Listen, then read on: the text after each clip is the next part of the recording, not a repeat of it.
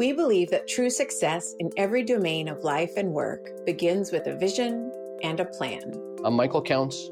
And I'm Sarah Ellis Conant, and we are the founders of A-Plan Coaching. And you're listening to All You Need Is a Plan, a podcast that explores how we can get the most out of life and work in the midst of more and more complicated and challenging times. Each week we'll bring you guests who represent success stories at companies and organizations of all shapes and sizes, as well as thought leaders at the forefront of business and the wellness economy.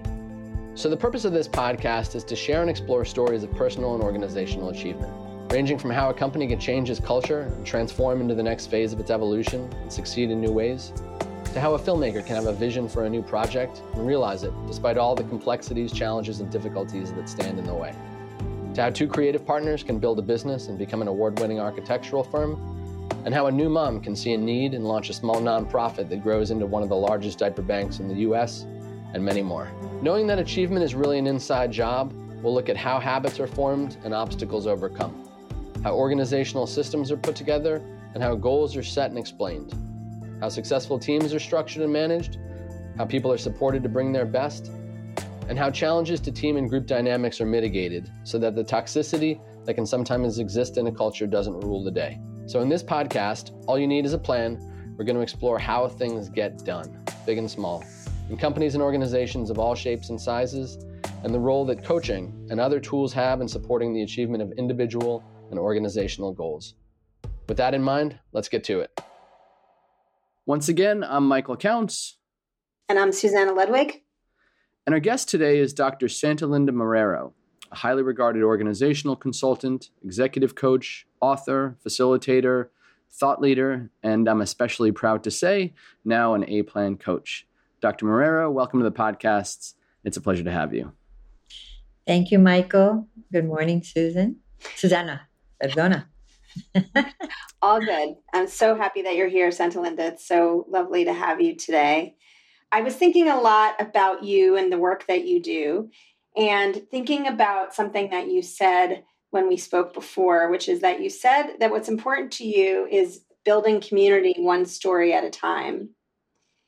And I found that really powerful as a storyteller myself, and as a truth that I know is that storytelling is the way to access people's hearts.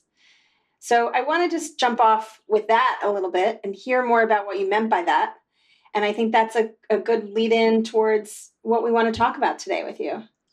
Absolutely. So I am part of a think tank, a group that began out of Diversity 2020, and that was way back, like 25, 30 years ago. And it's what the changes we wanted to see in our lifetimes. And we all know there's so much in the world, in this country, that we focus on and that bring us together and tear us apart. So it's honoring those differences, because that's where we grow. And it's coming together through our sameness and yet not marginalizing each other, right? So we felt so strongly, a small cohort of us came together and wrote a book, The Diversity Calling, Building Community One Story at a Time. And my contributing chapter was titled Living Multiple Realities as a Latina in America. And so that's where that comes from, and that sentiment. And we kvetched for a while around the title of the book, and it really spoke to us. That's how we came together. We come from all walks of life, different spaces, but all certainly seeing the importance of social equity, diversity, inclusion, interculturalism, all of the places where we intersect and where we divide. So that's where that comes from. Mm-hmm. You know, I'd love to hear, if you would, Santalinda, a bit about your story and what's been your journey as a thought leader, as a professional, as a coach, as a person in America, as a woman in America, as a Latina in America. I'd just love to sort of start there and have our audience get to know you a little bit. Well, thank you, Michael. And Susanna, he unleashed the fire-breathing woman. So here we go. Great. I love it. And I say Susanna again, because it is a beautiful name. Okay. And for someone who's been called everything but the Nina and the Pinta, It's unforgivable for me not to get that straight. Okay. And I say that lovingly. And we use humor. We use humor when we misstep and when people misstep so that we don't create the illusion of that abyss that doesn't have to be there, honestly, right? So when people hear my name, Santa Linda Marrero, Dr. Marrero, I'm surprised. They think they're surprised. I'm surprised when someone says to me, I'm surprised you don't have an accent. And I'll say, oh. And I didn't think of my name. I just know my name, right? And it's been there for a long, long time. And so they'll say, so what country or where are you from? And I will say, from the country of New Jersey. That gives you my background. That's where I was born and raised. I'm the first generation of parents who migrated from Puerto Rico. And so I'm that daughter. And that's how I got to be here. And then people will say, well, you don't have a Jersey accent. And I say, mine, I can't win for losing, can I? So it speaks to the assumptions we make. It speaks to how we don't even see the biases or even how we come across and talk about the Johari's window, the parts of us we don't know, we get to see through other. And that to me is very important. In community is how we grow in communities, how we see each other in community is if we dare to really show up, right? As we do an A plan and the learning that continues and the process of really getting to our core is that critical. And so I received my doctorate from Rutgers University, again, way back in another 8 lifetimes ago. But I think there were 8 Cleopatras. There certainly can be an 8th Santa Linda. So that was a long time ago. And it was in counseling psych. And I made good on that for 20 plus years. I worked in public, private sector organizations in mid-level and senior level management positions. And then I decided to launch my own practice about 25 years ago, SM Consulting. And as you stated, that's what I do, organizational development, team building, individual development is what really attracted me.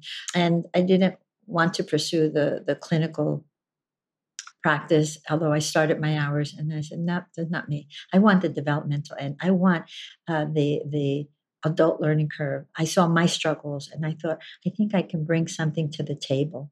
So I focus on the title on living multiple realities. And I want to get to the core of why I even wanted to have this conversation.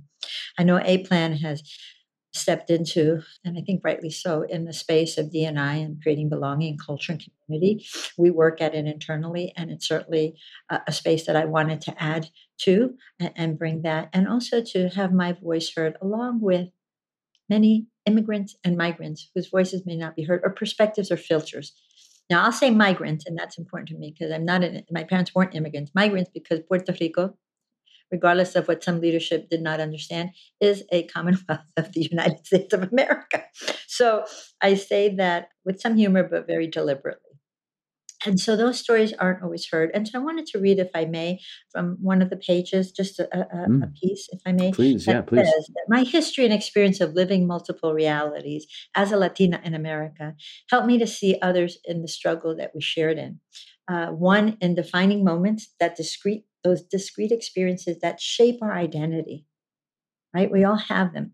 However, I think that with the Latino migrant and immigrant population that I can most identify with, there's a level of resiliency to overcoming adversity in an unequal playing field that we come with. The other is that the third is that there's an awareness that we must battle between acculturation versus assimilation. And I'll delve into that in a minute. And 4, not forgetting where we've come from and reaching out to others. Part of our culture, part of our heritage is certainly part of our values. And I say that generically, of course. So that part about acculturating versus assimilation, wow, that's been the struggle and the schism for me and many in my community and many in many communities. But one of them is this. There used to be a game, Pac-Man. And I thought, if I use that example, I may be irrelevant to some generation. I want to be inclusive. However, there was a movie, a really crazy movie with the big Pac-Man, right, that came out, and I forget who played it. I think Pac-Man spans all generations. Okay. I think that so if you think of assimilation, that's Pac-Man. One culture or one dominant group eats the other, devours it, right? And then it fuses in. That was the old melting pot theory, and that's how. Now when we look at the world, and we look even the world in the U.S., because it's a world, right, thimbleful of different people. Who do we assimilate to? Who do I become? The media will tell me how to define success and who I am and who I'm not, and that it doesn't matter or it does matter. But more than that, it's about not being in a place where many of us, and there's research that shows us, Pew Institute and others have done it, have done research around, many of us, especially as Latinos, will assimilate, start to look like, start to talk like, start to be like, start to think like, start to act like, so that we can be accepted.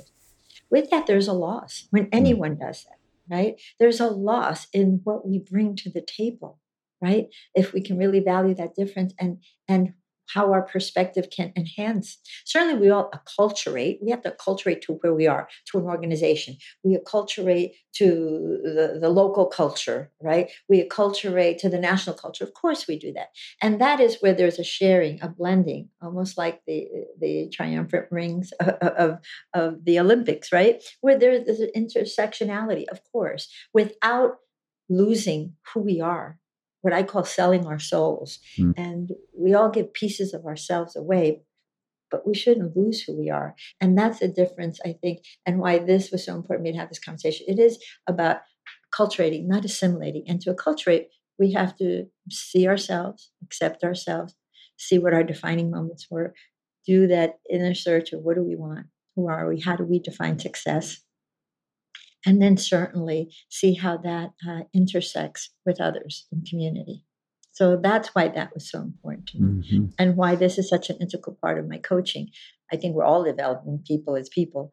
However, I think what I bring, and I wanted one of me when I was coming up desperately. I didn't see me, or they didn't look like me, or they acculturated, they were so assimilated. I'm like, I can't relate to this. I don't want to be that. I like to eat salsa and dance it. I like to, I got crazy hair some days. I want to do those things, and still, I know I have intellect, and I know I have this, and I know there are others, and where are they? And I felt alone, and I needed guidance. So I became one of me that I needed.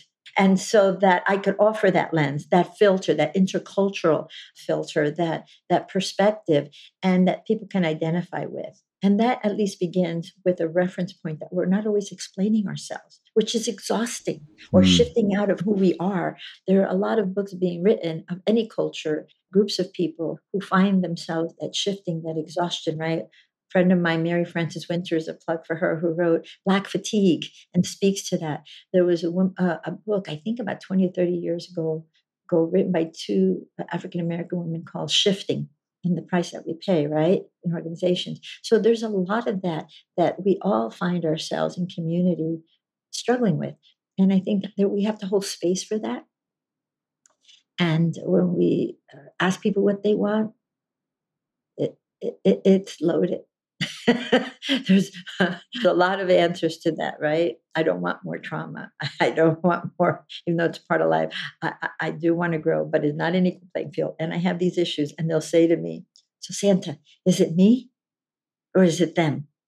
I'll say, nope, it's you. Let's have a conversation. Or I'll say, nope, you're right. In this organization, let's take a look at what's happening here and how you can navigate what I call the slippery dance floor. I love to dance salsa. I don't call it a glass ceiling. I call it the slippery dance floor in your career. And then sometimes I'll say, you know what? We have an and both here. Let's take a look at this. Let's really take a look at this. And so this is why it's so important for me to accept this and be honored by this opportunity to address what we're talking about here today, to share another filter, another perspective. I loved hearing about that. And it makes sense that you would become a coach in your sort of willingness and excitement about investigating this question of what do you want? And that is such a core of A-Plan's intention, as you know, working with our clients. So I'd love to hear more about that. Can you tell us some specifics about how you bring that with your clients? How do you dig into that a little bit more? Well, it also aligns beautifully as a counseling psychologist. My orientation that I chose to focus on is Rogerian. It's client-centered, and it goes right to the client has the answers. The client knows. Now, in working with a multicultural lens and filter and all that, the answers are a little more complex sometimes, and they're loaded, and they trigger, and they bring other things up. not to be confused with counseling, but clearly have to be considered when we go there, and to be patient to help peel back those layers of assimilation, those layers of any internalized oppression, those layers of protecting ourselves, of seriously detaching sometimes to even make it in places that our values don't align. And our values is what drives our behaviors. And we're constantly suppressing that, there's a price to be paid. And so the way you do that, I think, is certainly with patience, tenderly, not cavalier. What do you want? What do you really want? And then it's not that. It's a real sense of first getting sometimes to what is that knowing? What is it really for you? Because the ghosts, as I say in my chapter, come out dancing when we don't expect them. I think you all can relate to that, right? Something bubbles up and what I want. And why am I full of tears? Or why am I anxious? Or what? Because there's a lot that goes to that. And in getting into that place where people can identify and say, well, what has been your experience? And well, how are you defining success? And what is it that you want? Becomes a very special place to go. And so I say that for me, that aligns. And I find, again, the multiple realities make it complex. It's not always as obvious as we think in digging in, that it just surfaces. A lot of other things surface as well, is what I have found.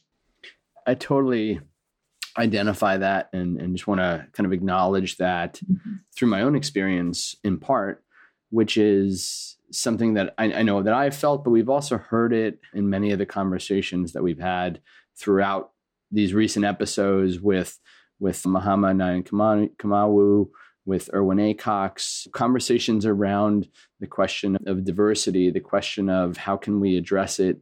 How can we look at the issues of trauma, right? And I think that when you talk about peeling back the layers, I think often it's layers of trauma. And I know when I first started coaching, and my experience is different than yours, is different than Erwin's, is different than Mahama's, but in certain respects, trauma is their common denominators.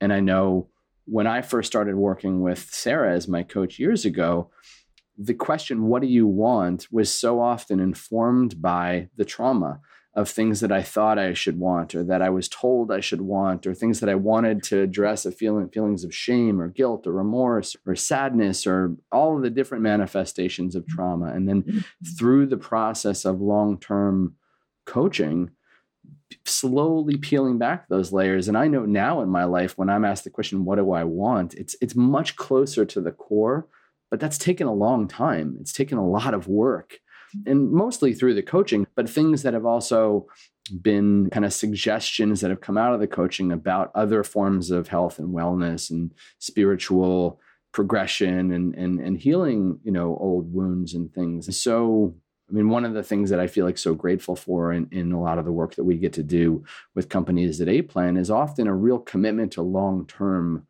coaching, not coaching as an intervention to come in quick, solve a problem and get out, or kind of upskilling, that kind of approach to coaching, but really getting to the core of what serves people over the long term. And I think kind of what you're saying really hits that right on the head. How do you peel those layers back? Slowly, gently, lovingly. That's why this is a calling to hold space in a way that honors where people come from, and we're careful to know that we carry our own biases, and we're careful to check in and to the multiple realities of what we think we're hearing and what people are saying. And so it takes a lot of energy to be that plugged in, right? Even in that half hour or the 45 minutes or the hour sessions we do. And so it is important work to do, and it is long-term work, and it impacts organizations as people aren't asked to park their hearts and spirits at the door and pick them up on the way home. We're creating cultures of belonging. We're creating communities, right? Data with soul is what each person is. And I say that when I work, I have two high-level tech IT people, and I'm surprised because I'm so far from all the IT. But boy, they really also appreciate. So whether people are, they say left brain, right brain, logical, more detached style, all the stuff that I've learned and using intercultural, multicultural work, it's all relevant, and it's all helping organizations to then help people do exactly what I'm talking about. Don't Pac-Man them, not to absorb them so that you lose the nutrients, right? Right? Of choosing someone. You lose the nutrients of their intellect. You lose the nutrient of their perspective, of their creativity, of their innovation. And yet these are the same things organizations want. And so if they help people to, yes, acculturate, and yes, expand the bandwidth so people can show up as they are and not a cookie cutter expectation or biased expectation, then we all grow. Organizations grow. They thrive. The world tells us in the US, just looking at the Haas Institute in Berkeley, and their Center for Belonging at UC Berkeley, and there's a couple of others. The fastest growing populations are Asians and Latinos. And Latinos age 16 and under are even the fastest. And if you look at some of our populations, under there's another layer, and the fastest growing population are multiculties. That is, several cultures come together. I think of my own son, right? African American, Indigenous American, Puerto Rican, and then his wife, who's Persian. We say white because that's how her mother identifies, and I honor that. And now I have grandchildren, and they're all of that. And multiculties. I'm not this, I'm not that. And they're learning, how to eat my plátanos and my rice and beans. And they're learning how to, eat their dal, and learning all these other things. And it's all of who they are. And the multiculties are the fastest growing population. And we're making these assumptions that the complexity isn't there, and the complexity is, and organizations struggle. And the more we can do this work individually, it helps people with families at home, at work, at play. It certainly helps organizations build that foundation they say they want. And it takes this effort, along with leadership development and D&I training and a lot of other things. Mm-hmm. I just have a question. I'm so fascinated by everything you're saying, and I feel your passion in this conversation. What do you love most about coaching? Because I feel when I'm talking to you, I can feel how much you love it. And I just would love to know what you love about it. Well, one, that I think it's a calling to hold space for another soul, another being, another person. I also love that I can bring this filter, this perspective, where I needed it and just couldn't find it in that way. And that's not to say you don't have people at home that don't love you, don't care, and significant others. Of course we do. But at my dinner table, I wasn't going to sit with my parents and speak about a dissertation. They were second grade educated. They didn't understand. They wouldn't know.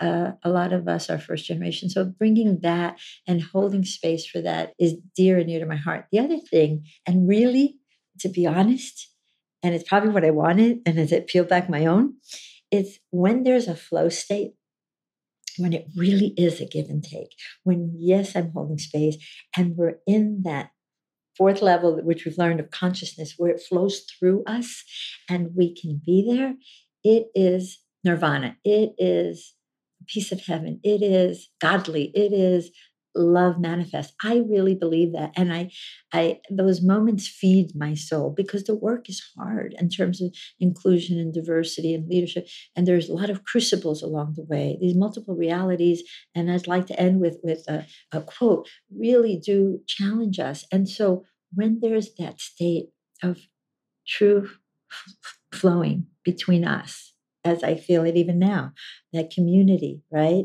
One story at a time, when there is that mutuality, a vulnerability, while it's intentional in terms of moving the client along, it is priceless to me. I lose track of time when they say, when you do what you love, it's not work. Right?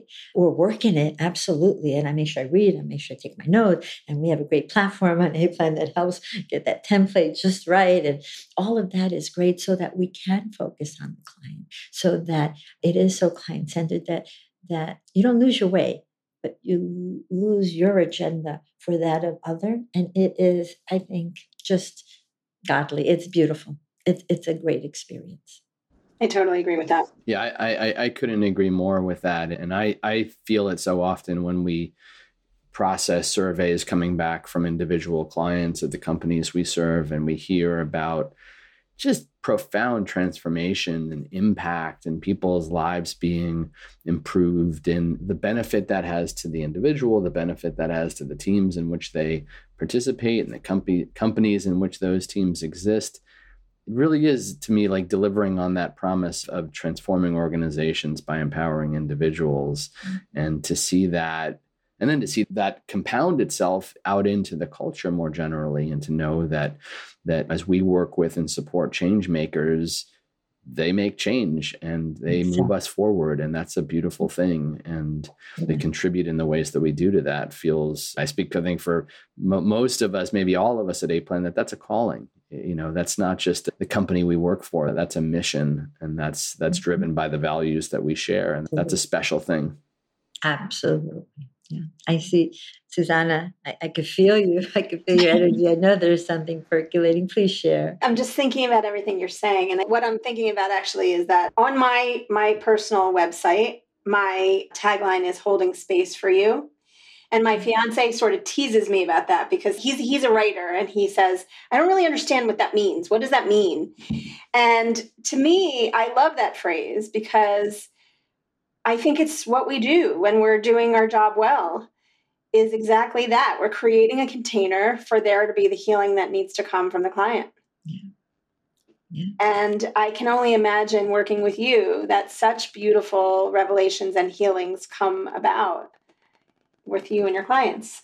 So, yeah.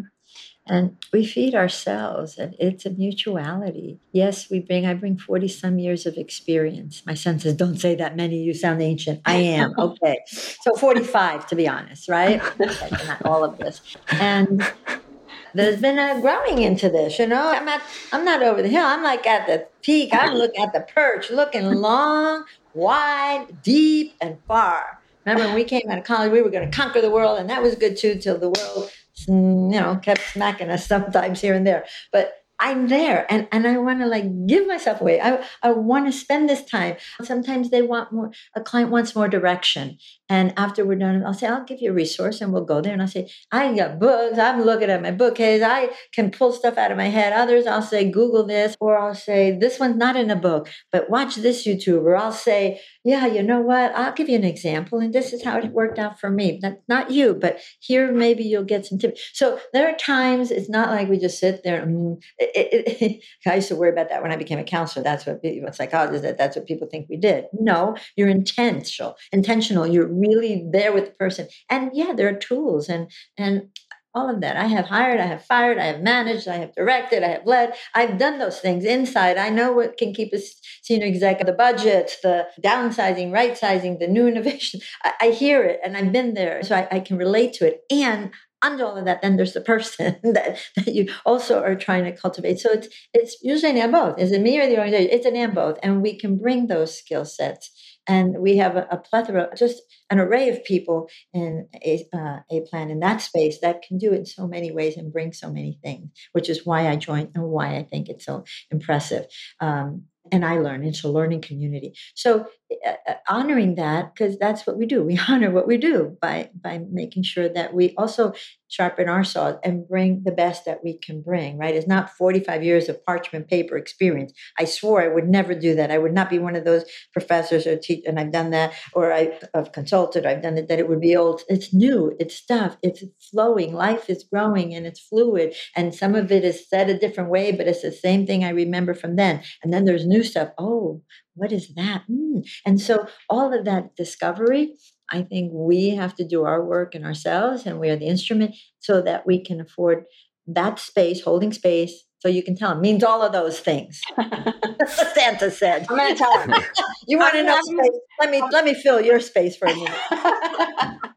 He would love you, and I'm going to say that jokingly, but we don't want to just use cliche words. It has to have meaning. I'm very careful. I think he's bringing up a very good point, so that there has to be content behind what we say. I can give you that. I can show you this. We can talk about that. And yes, I haven't done everything. I haven't been anywhere but I can see far, I can see wide, I can see deep. Let's go there if you dare, right? Exactly. That's the invitation to all of us. I love that. Did that make sense? Perfectly. Definitely. Yeah. And within that, Santa, you said something that's interesting to me. You were talking about having the history and the depth of experience, but also being right here, right now, and applying that right here, right now. And I'd love to just get your perspective on and hear your thoughts about the last year, 18 months, the shift that feels like it's happening in so many respects that, of course, has been building for, acutely for decades, but I think it feels like an inflection point. It feels like maybe it's COVID, maybe it's other aspects of our culture and the political conflicts of the last few years. But I'm just curious about your take on this moment as an inflection point, or is that a misread? Is it not that from your vantage point? I don't know that it's a misread, and I don't know that it's not the end moment, we hope, right? Hopefully it's on the way of becoming. That's part of life, right? Going. The one difference is that I think personally is this pandemic has been the first time. People always said there's 6 degrees of separation between good people that you want to meet. And I've always said in my heart, and I've said it out loud, I think there are no degrees of separation. And I believe that. It's part of my faith. And I believe that. And this pandemic has showed us there isn't, even if you keep, interestingly enough, 6 feet apart. The world has experienced this together. A pandemic. When have we had that? There have been pockets, and there may have been in our history, even prehistory, except we didn't have media to show us that we were all connected in this way. So yes, this is different. And it's opened the pathway when we're talking about developmental work. I'll try to focus it in that way, to open our minds to the political, what's being said had been said a long time by people of color, Black, brown, lots of Asian, a lot of people called, these aren't new happenings. They're just being recorded and now no one can really deny. And so that's really put us in a space where we need to show up, encourage. And I know A-Plan is doing that with some of the different groups, affinity groups that have come up to speak to white privilege and a lot of other things. And so that's an important space that's opened up for us to begin to perhaps truly all do the work together with no degrees of separation. Mm-hmm. Secondly, I think that it's opened a portal for the work around trauma. I was listening to this wonderful YouTube of a man who's done this work, got me beat by 50 years. He's done research. He's a psychiatrist at Harvard. He wrote a book, Transforming Trauma. And it is about doing that work because this is a trauma we don't know. And trauma he speaks to, and I believe, is part of life. It happens from small incidents to large to worldwide. And we've all been traumatized. And I think it's opened the way for us to perhaps be more vulnerable in a kind way with each other. I see that more even in this virtual portals that we use. I also think that it's created more intimacy. So there's been a silver lining of what this has done for us. And I also think that we've got new terms like where you're not depressed, you're not anxious, you're languishing. There's been a whole plethora of work around what that feels like. You're doing something, fine was fine. And now 2 minutes later, I'm staring into space. I don't want to do this. What's the meaning? What's life? We languish. And so the human condition perhaps has been made more human. And I believe I'm only the kite, and there's a kite runner, and he hit the pause button and say, let me just show you something here. Stop. Take stock. Right? And there are no degrees of separation. Even if we try to stay 6 feet apart, we find that people got ill. We found a lot of things happening. So I say that because I think it's relevant to our work. And it's a portal that I think gives us an opportunity to show up fully in who we are, which is where I began, in our multiple realities and our complexities, and to bring what we bring to the table. And for organizations who are starting to see they really need communities that work virtually, They're struggling with how they're going to show up. Is it going to be a full virtual space, a part-time virtual space, a blend? What children are going to go through if the parents do leave the area where parents would love, many of them I hear would love to go back to an office, and the children who are used to having their parents there, pets who are used to having their parents there. All of that is very challenging. So we're in it together, and that flow state has every opportunity to coexist between all of us. That's how I think it impacts our work. I have my own personal views and political views and all that, but I think what's important is what that brings for us as coaches in holding space, Susanna, in a way that honors that we have some similarities that brings us together, but we have differences that need to be heard, honored, and not imposed upon yet again. Mm-hmm. Right? So that's where I leave it. And I'd love to read something, because this brings me something that I definitely don't want to leave without saying. And I wrote it in the book. I got to tell you, it only was like 15 pages or so. It took about 2 years to write. And there were tears. There were places I didn't want to remember, things I chose to try to forget. There were places I laughed like hell when I look back at what was meaningful or not, lessons learned. So what I'm going to share, why I preface that, it's not said lightly. It comes from a very deep space in me. So it's like this. So as I reflect back on my own success, and I have a lot of people say, well, I want to be successful. I want to grow in the organization. I want to do this. I want to do that. And it's career focused. And I get a lot of that. And that's great.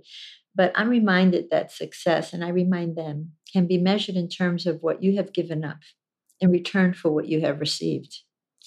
And that can be a chilling thought. And for many of us, when there isn't that equal playing field, even more so. In the chapter, I wanted to pose a question and leave it with a quote. And I'd like to do that here.